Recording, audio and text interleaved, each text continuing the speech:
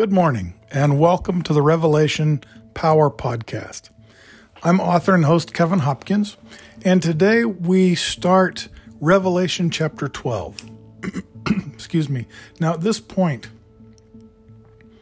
the prophecy, because remember that when John ate the little book, he was then told there were things he must prophesy, that is, to bring God's word to bear in the situation in which he lived.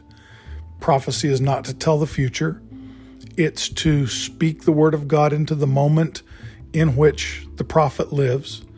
And so John is called to speak God's truth into his moment from that point that he eats the little book until he stops speaking into that moment. So in that context, you have to understand that the sounding of the seventh trumpet and this vision in chapter 12 are meant to be proclamation of God's word in that moment, not future telling.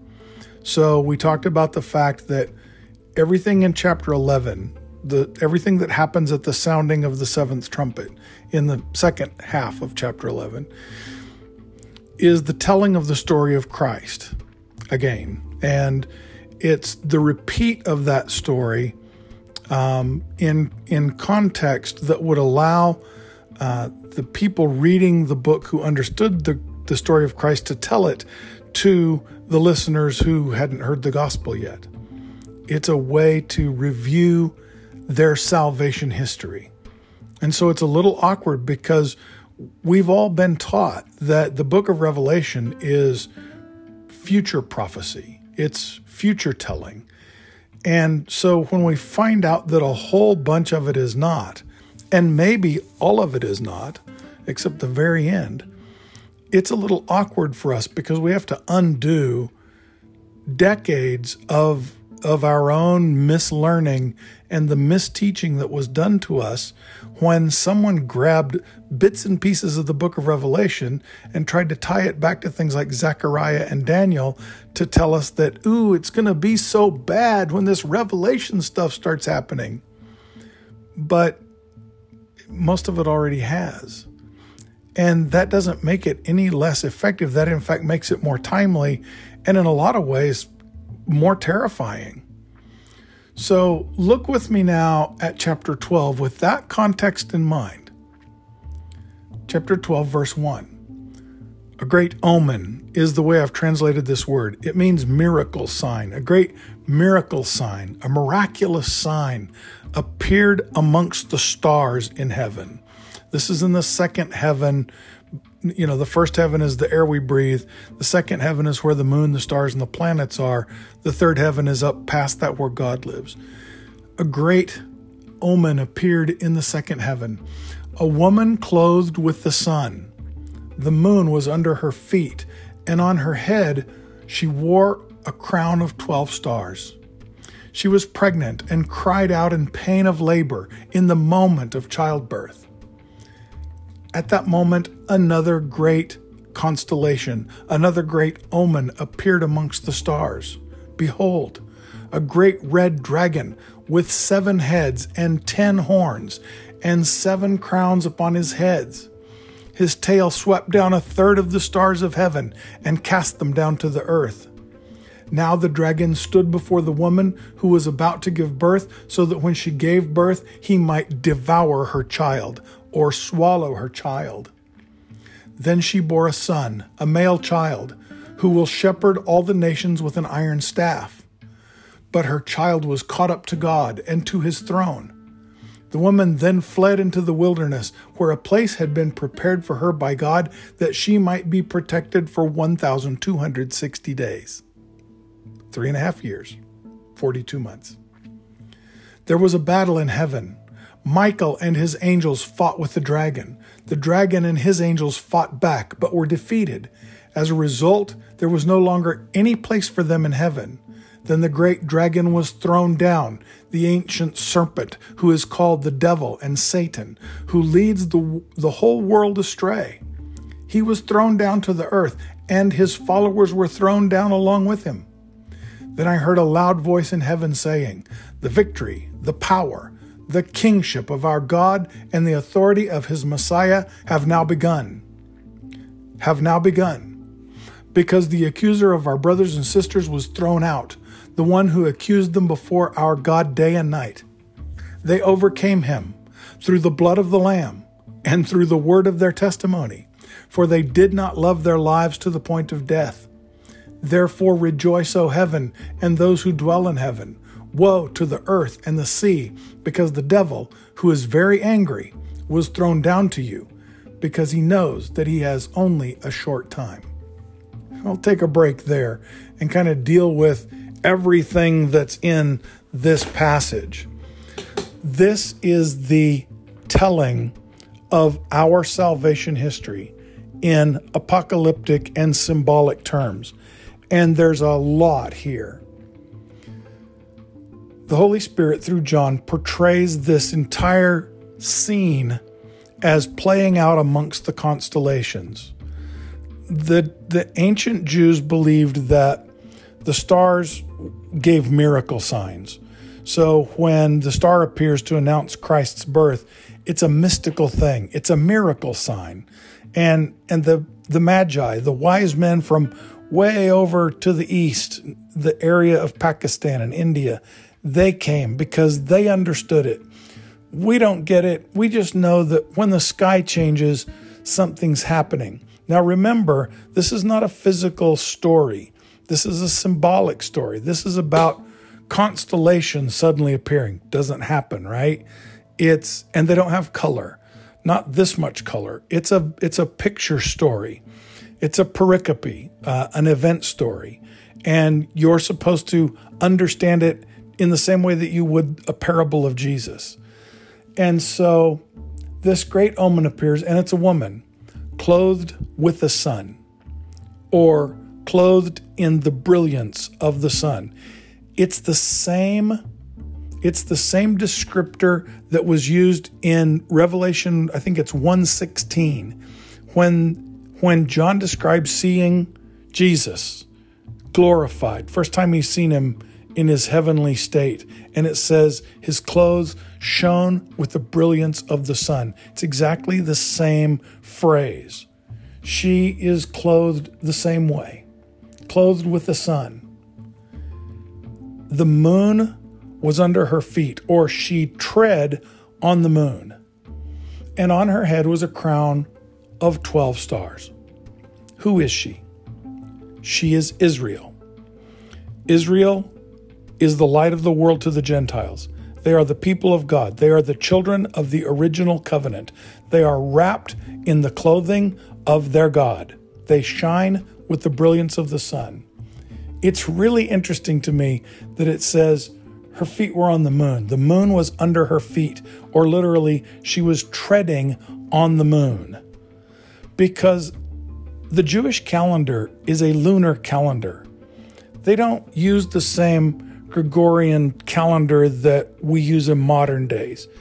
Our calendar is based upon what we know about the rotation of the earth on its axis. That gives us the 24-hour day.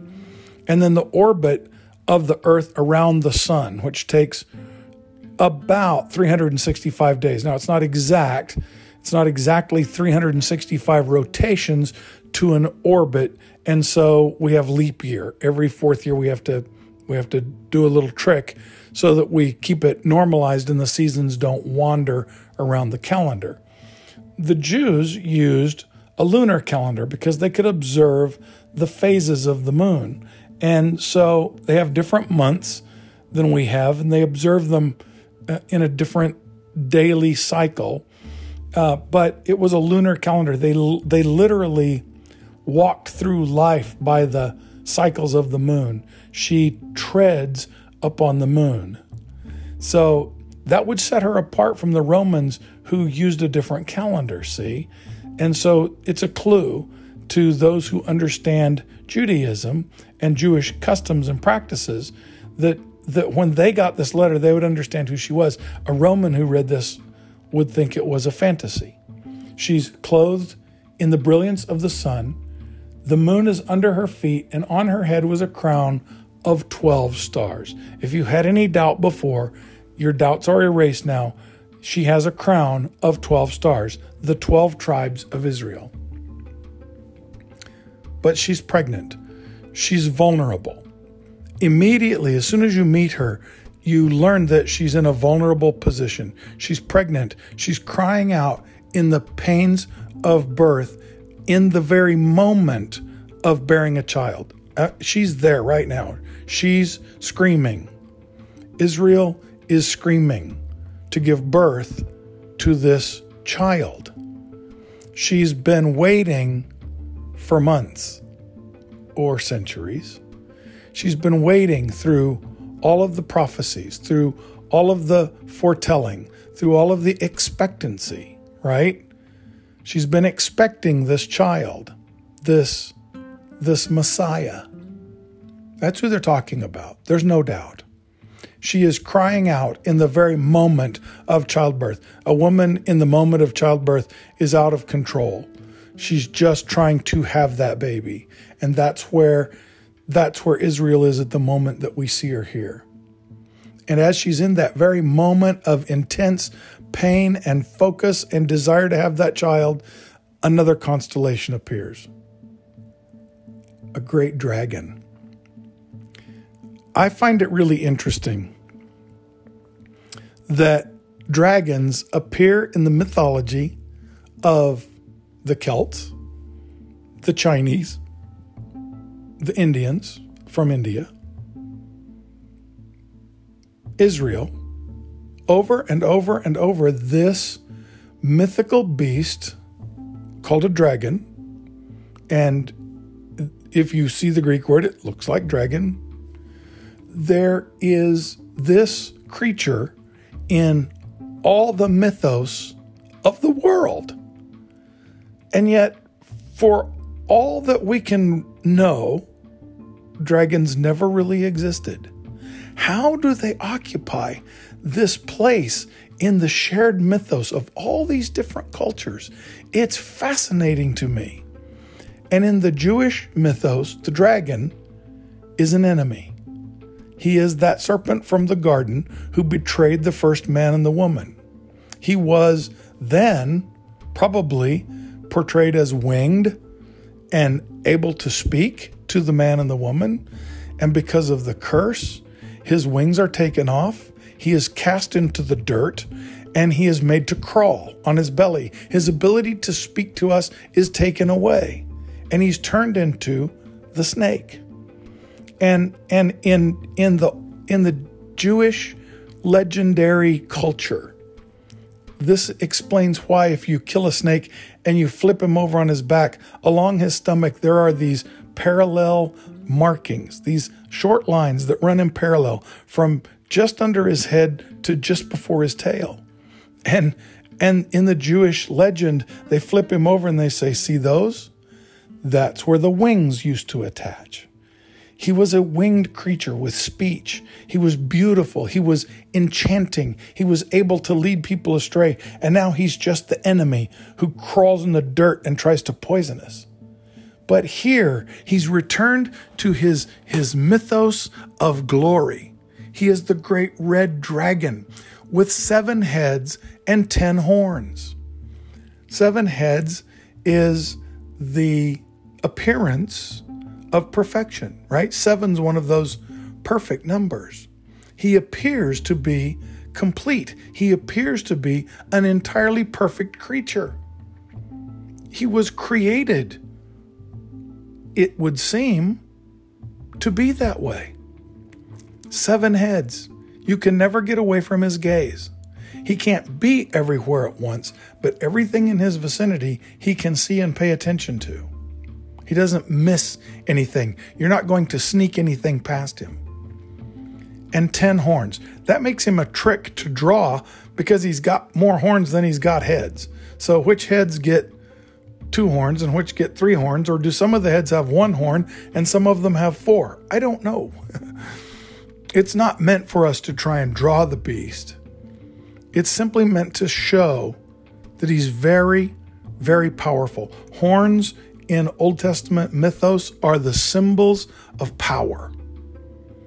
The horn is the symbol of power. Rams have horns because they're strong. This thing has more horns than it has heads. Catch it?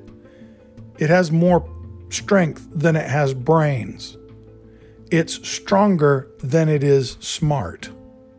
And you're not supposed to miss that. You're supposed to keep that in mind through the whole rest of this book.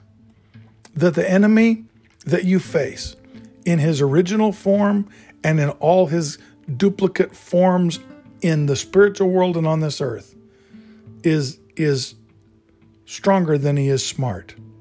He's a powerful dummy. His tail swept a third of the stars of heaven and flung them to the earth. Now, here, the Bible shows the dragon himself flinging a third of the stars to earth. In a moment, it's going to tell you that they were expelled with him, and the whole kit and caboodle was flung down to the earth, which is kind of terrifying when you think about it. But right now, you're seeing him in his original created form to be this wonderful, beautiful, powerful thing in the heavens, but he's not going to be for long. Now, the next word is interesting because it's in this moment. Now, the dragon stood before the woman who was about to give birth, so that when she gave birth, he might devour her child. He understands that the child that's about to be born to her is an adversary of such power that he'll never be able to overcome it if he doesn't catch it at the first moment it steps foot on this earth. So he poises himself right in front of her so that when she has the child, he can devour it. Then she bore a son, a male child, who will shepherd the nations with an iron staff. Or you could read this, who had just begun to rule the world. That's also a fitting translation here. And she bore a son, a male child, who had just begun his rule. Now, it's not going to be interrupted. It's not going to change. He has just begun his rule. The devil opens his mouth. He's about to get him, but her child was caught up to God and to his throne. Zoom, he's gone. This is not a rapture. This is not the church. This is Christ caught up from the destruction of the devil. Think about that for a moment. There's a whole bunch of the story here. And you know this story. You know enough that if this letter came to your church and people who'd never heard the story of Christ said, what? You could say, okay, let me tell you what all plays out here. There's a baby born in a manger. The devil may not know he's there. Seems like he sneaks into the world. As he grows, he begins to grow in wisdom and strength and power until he's adult age and he's about to enter into his public ministry. And then the devil, somewhere along the line, figures out who he is and comes to tempt him and offers him shortcuts. If he'll just bow his knee and worship the devil, he'll give him all the things that the devil supposes that the Son of God has come to claim. But he doesn't take the bait. The devil goes away frustrated and looks for another opportunity. The Bible says that after his temptation in the desert, the devil went away to wait his chance for another opportunity to get him. And over, by using people, the devil tries to ensnare him. The devil tries to catch him. The devil tries to get them to stone him. And it doesn't happen, and it doesn't work. Until finally, in immense frustration, the devil decides he's got to kill him. And so he has the people send him to the cross. Now, the Bible says that if the enemy of your soul had known the plan for your salvation, he never would have had Jesus sent to the cross. If the devil had known the plan of your salvation, he never would have had Jesus sent to the cross. He thought he was winning. He thought he was killing the Son. He thought he was going to devour him. He would die, and God's plan would be thwarted, and our redemption could never take place. He didn't realize he was accomplishing our redemption unbeknownst to himself. more power than brains. He has bumbled himself right into God's trap, and Jesus knows it. And when Jesus says on the cross, it's done, it's finished, it's accomplished, the word means. It's accomplished. He yields up his spirit and he cries out in a loud voice. The Greek term is phone megale. It's the shout of victory. It's the shout on the battlefield of the victor in the battle. It's the one who stands over his slain opponent and goes, "Ah!" It's not the death wheeze. It's not the surrender sigh. It's a shout of victory. And when the centurion at the foot of the cross hears that and sees that with that shout, Jesus gives up his spirit and dies, the centurion, the heathen centurion says, surely this was a son of a God. This is not how people die. This is not how mere mortals die. This man must have been the son of a God. He doesn't understand who Jesus was, but he understands that something tremendously amazing has happened here. Jesus has been caught up. He yielded up his life. It wasn't taken from him. He gave it. He yielded up his spirit. When they came to stab him with the spear to help him die faster, he was already dead. And so, they came to break his legs, and he was already dead. So they opened his side with a spear, and the water and the blood flowed out, right? So his spirit was given up. He was snatched away before the devil could devour him. And the woman, Israel, fled into the wilderness, where a place had been prepared for her by God. This is a direct reference to the diaspora. This is a direct reference to the destruction of Jerusalem in 70 AD. This is why I believe the book of Revelation is written around 95 AD. Because here's a direct reference to the fact that Jerusalem gets crushed. The woman fled into the wilderness, out into the Roman Empire, away from Jerusalem, where a place had been prepared for her by God. The diaspora was God's design for Israel, that she might be protected there for 1,260 days, 3.5 years, 42 months. That imperfect time, God still has a plan for Israel because she's birthed the Messiah. She has not lost her covenant with God that has existed since Abraham. She has simply been the vehicle of the birth of the Son of God and the redemption of the world. God's not going to fault her for that. Okay? So this isn't a message about judging the Jews. It's a message about preserving the Jews and the birth of the Messiah. And the next section is going to tell us why the devil exists on this earth, why there is evil and sin and temptation. But to this point is the gospel story. And we see now the mythos behind the faith that we hold. The mythos behind the truth, right? That we've known from Sunday school, or that we're hearing from our preacher now, or that I'm telling you for the first time in your life maybe. That this is the story of our salvation history. That the Jews carried for 1,000 years or more. A covenant with God that did not leave them saved. It didn't leave them redeemed. It left them still in need of salvation. They had a promise, but it was unfulfilled. And the fulfillment could only come when the Messiah was born into their midst. And he was. And then, just as he had begun to reign, right? At the moment he died on the cross, just as he had begun to finally reign as the Messiah, he was caught up to heaven. His reign continues. He hasn't lost his authority. He's just changed places. The God that you serve, the Christ that you serve, reigns today from his place at the Father's side. He is one with the Father and has prayed that you and I would be one with them. He judges the world from that place. He judges you and I either at the end of our lives, at the end of all time, or in the moment that we surrender ourselves for judgment. That's what happens when I become a Christian. In the language of my preacher, he says, confess your sins to Jesus Christ and be saved.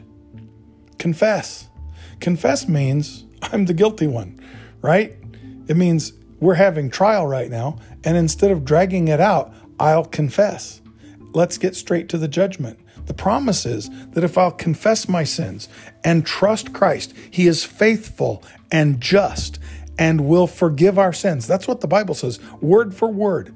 If we confess our sins, He is faithful and just, because justice has to be done. Someone has to pay the price for the wrong that we've done, for the sin that we've committed. Who gets to pay? Jesus has already paid the price. If we confess, Jesus steps in and says, your price is paid. He redeems us and He saves us from that ultimate judgment we would have had to face. Our judgment, at the moment that we receive Jesus Christ, our judgment is had. And so when the Bible says that those who are in Christ will not even face judgment, the Gospel of John, He's not kidding. Jesus is not kidding.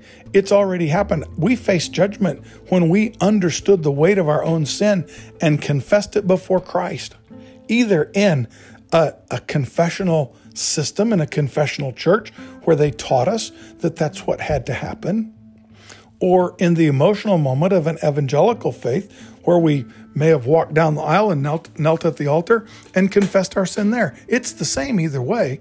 We confessed our sin. We brought the judgment upon ourselves in that moment under the watchful, redemptive cover of Jesus Christ, and our judgment was had, and we were found to be in Him.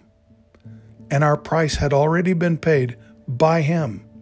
And in that moment, we became an eternal creation. We became an eternal child of God. Our eternal life started in the moment that we confessed Him as our Lord and Savior. I think that's really good news. Wherever you are today, whatever you're facing, your judgment has already been had. Praise the Lord, you have already been judged, and you were found guilty, by the way, and you were found in absolute deserving of absolute judgment. You should have died, but Christ had already died for you.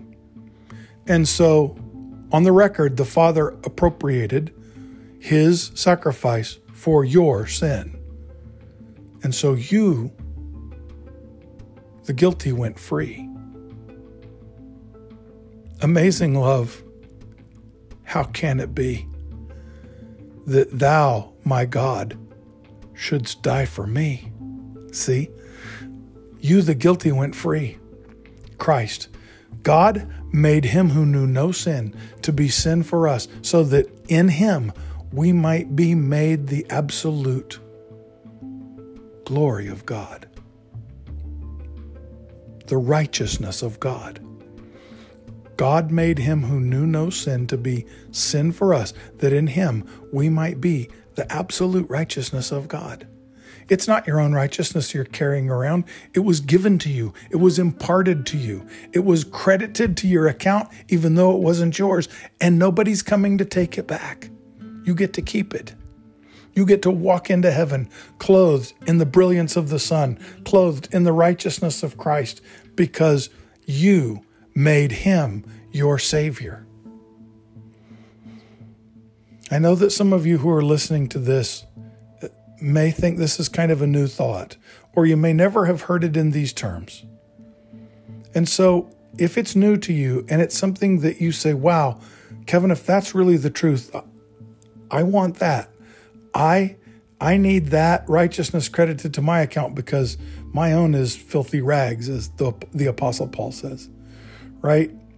In fact, the Apostle Paul said that everything he'd ever done was a pile of poop compared to the surpassing greatness of knowing Christ. And sometimes I look at my life and I say, what a pile of poop. Maybe that's where you are, but Christ has righteousness for you in that place. in exchange. You hand him all your poop and he gives you the righteousness of God. So if that's something that you need today, I want you to turn this off. Turn off the podcast, turn off the radio, turn off all the noise, and sit wherever you are in a quiet room, in your car. And I want you to say just a brief prayer. And you can make up the words yourself.